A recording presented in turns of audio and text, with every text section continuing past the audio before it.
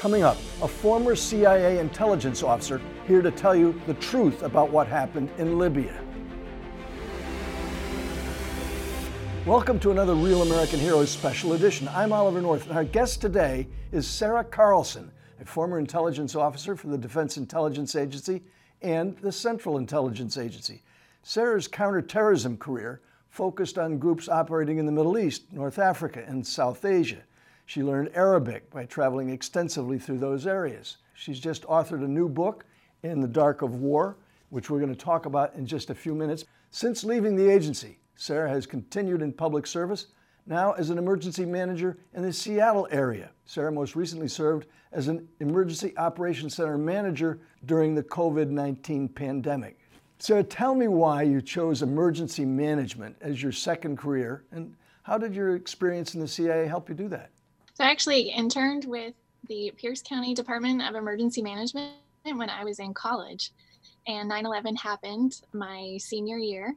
And so I knew in that moment I wanted to do something more. My brothers, I have 3 brothers, and they all joined the military, so I wanted to do defense. And my boss at the time recommended the Defense Intelligence Agency.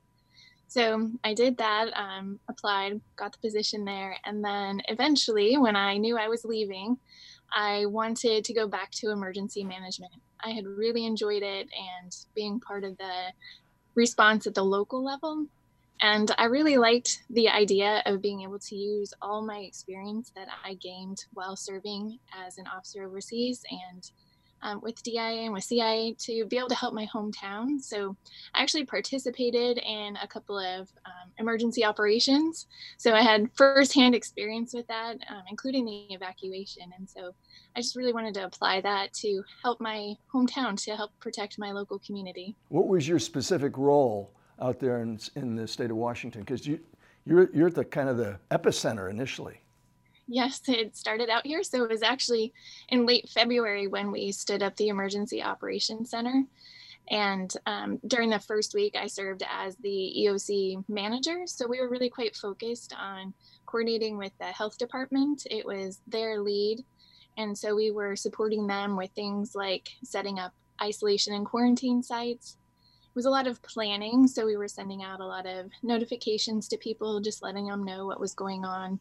We wanted to help spread as much information as we could. So now we've sort of shifted more to safety plans and focus on, okay, so when we return to work, like what do we need to do? Like, do we need to wear masks and sanitization? It's a lot of logistics focus, so getting all those supplies and trying to find them because, of course, the personal protective equipment was in short supply for a while. You know, I mean, one of the things that, we all have that same kind of experience with the government, the senior levels of government, and I did in the Marine Corps.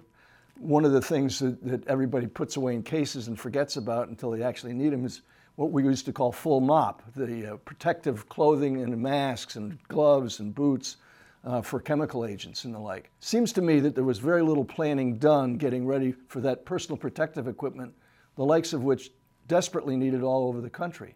Were you guys as well prepared as you'd want to be?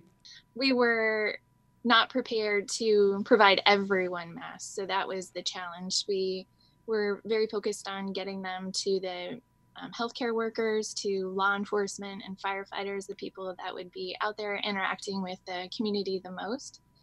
I do think we could have been better prepared. We should have had more protective equipment, and that's something that we are always working on. Look, I've got hand wipes. I've got sanitary wipes to wipe my hands with. I wear a N95 mask, which, by the way, probably is a knockoff, probably from China. I wear a baseball hat and gloves, rubber gloves, or non-latex, but those nitrile gloves. And when I come home, because my wife and I are the grandparents of 18 grandkids, I take off my shoes, I take off my gloves the right way, that we all learned to do in the military. There are some of the grandkids that think granddad's overreacting, and others that think, gosh, where do I get my N95 mask? What do you see coming down the line, given what we now know today, because it could all change tomorrow? Well, I think we're concerned about a second wave, and we are preparing for it. I think there are other impacts that are affecting some people more than others as well. And with the children, I see with my nieces and nephews, I have a ton of them. it's been really hard for their parents. I have one brother who's a single full-time dad, and he has to go work, so his three little girls are at home and they don't have school. I know other people who've lost their jobs, people who are having a hard time, just getting food on the table. So it's impacting people in different ways and on different levels. And I think we're going to see a lot of the second order effects of that for quite some time to come. Well, it seems to me that, we've now had protests all across the land. Very few of the protesters, and I'm not criticizing legitimate protesters, don't get me wrong. I think there's a big difference between civil disobedience and the total breakdown of law and order to the point where you've got riots and arson and vandals. But it looks to me like with all those people gathered in all those places, not wearing masks, the CDC better be right, because otherwise there's going to be a second wave, it looks to me. What do you think? Yes, I'm quite concerned about it. Again, I as well 100% support people's right to protest, Sure. but there are large crowds, so we're pretty worried about it. There are people who describe this as a war. You have been in the war, in the dark of war. This is the book, a CIA officer's inside account of the U.S. evacuation of Liberty. It's terrific because you sent it to me electronically. Thank I you. want you to know this is a great read by a very brave young woman. And just give our viewers and listeners an account of what you experienced and encourage them to go out and buy this book. This is about what came after the Benghazi attacks in Libya. So I think people are very familiar with what happened in Benghazi and some of the controversy, but they're not as familiar with what happened to us in Libya and those of us who remained there and continued the mission. So there was a deepening divide in Libya that continued, and it continued to deepen.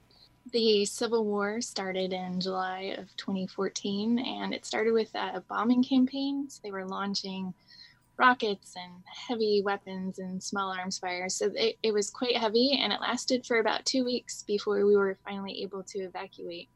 So it goes into quite some detail about what led up to that, and then what it was like being caught in that situation and how we were ultimately able to escape. Well, you're a very brave young woman, a very smart young woman. You speak Arabic a whole lot better than I do, and I've spent way too much of my life in that part of the world. In the Dark of War, Sarah Carlson. It's a great read. Don't miss out on that opportunity. Sarah, one last question. 50 years from now, when you're still around, I'll be gone. But what do you want my great-grandkids to know about what you did in this extraordinary time in history?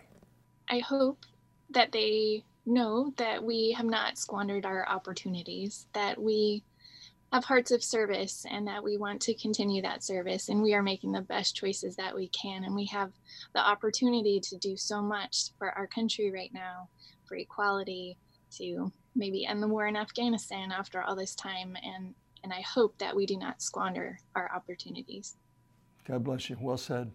Sarah, thank you for being with us today, providing facts our fellow Americans can use in these challenging times. We're going to continue documenting the history of this never-before crisis with these special coronavirus episodes. If this episode has been helpful, informative, or encouraging, take time now to subscribe and let me know how these unprecedented events have affected you and yours. By doing so, you may become part of this historical record of how America persevered and once again prospered. And remember, Semper Fidelis is more than a slogan for U.S. Marines. Always faithful is a way of life. Now, America, press on, press on.